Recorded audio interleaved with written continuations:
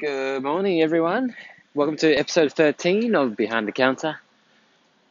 I'm Vian, your host, and I am walking to the Commonwealth Bank to see my banker with her medication. And the reason I'm telling you this is because yesterday she'd handed me a prescription for her medication, and she said, "Oh, I'll swing by tonight." And I happened to have my colleague cover me yesterday's shift from 3 p.m. to 1 a.m. And so I texted her. I said, "Hey, can you get this script ready? So-and-so is coming along." And later that afternoon, I get a message from my pharmacist saying, "Oh, Thingo came in. I didn't know what was going on, and she's left in a hurry." And I was driving at the time, so I couldn't read the message properly. So I just said to her, "I'm bringing the script later. Just look after her." "No, she's already left." So here's a customer who was in a hurry. She'd given us the prescription, and it wasn't ready when she got there. So now I'm walking to her to hand her the prescription personally. Now, I don't mind doing this, but I am annoyed at myself for not having the proper procedures and systems in place and the communication to have avoided this issue. So now I have an unhappy customer, a frustrated customer, and something that was meant to be so simple became a mission. And so it kind of reinforces what I learned yesterday evening as well, when I went to Mark Burris to hear him talk at the Star City Casino. And he was talking about how he first started, talking about his mentor, Kerry Packer, how he started his company Yellow Brick Road and systematized everything, manualized everything, from the marketing steps to the sales steps to customer acquisition steps, the sales funnel steps.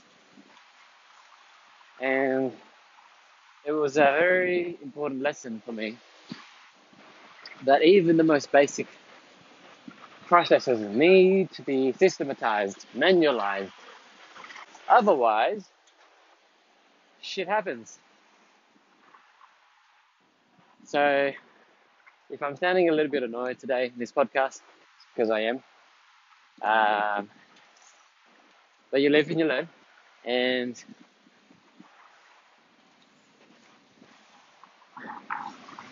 one of the key takeaways I learned from Mark Burris yesterday was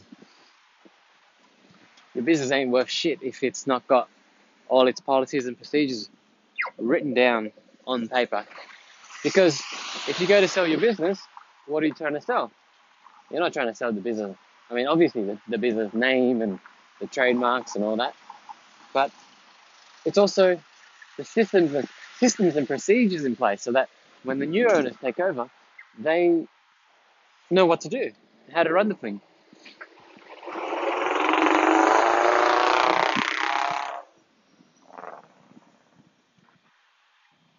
Sorry about that. There's some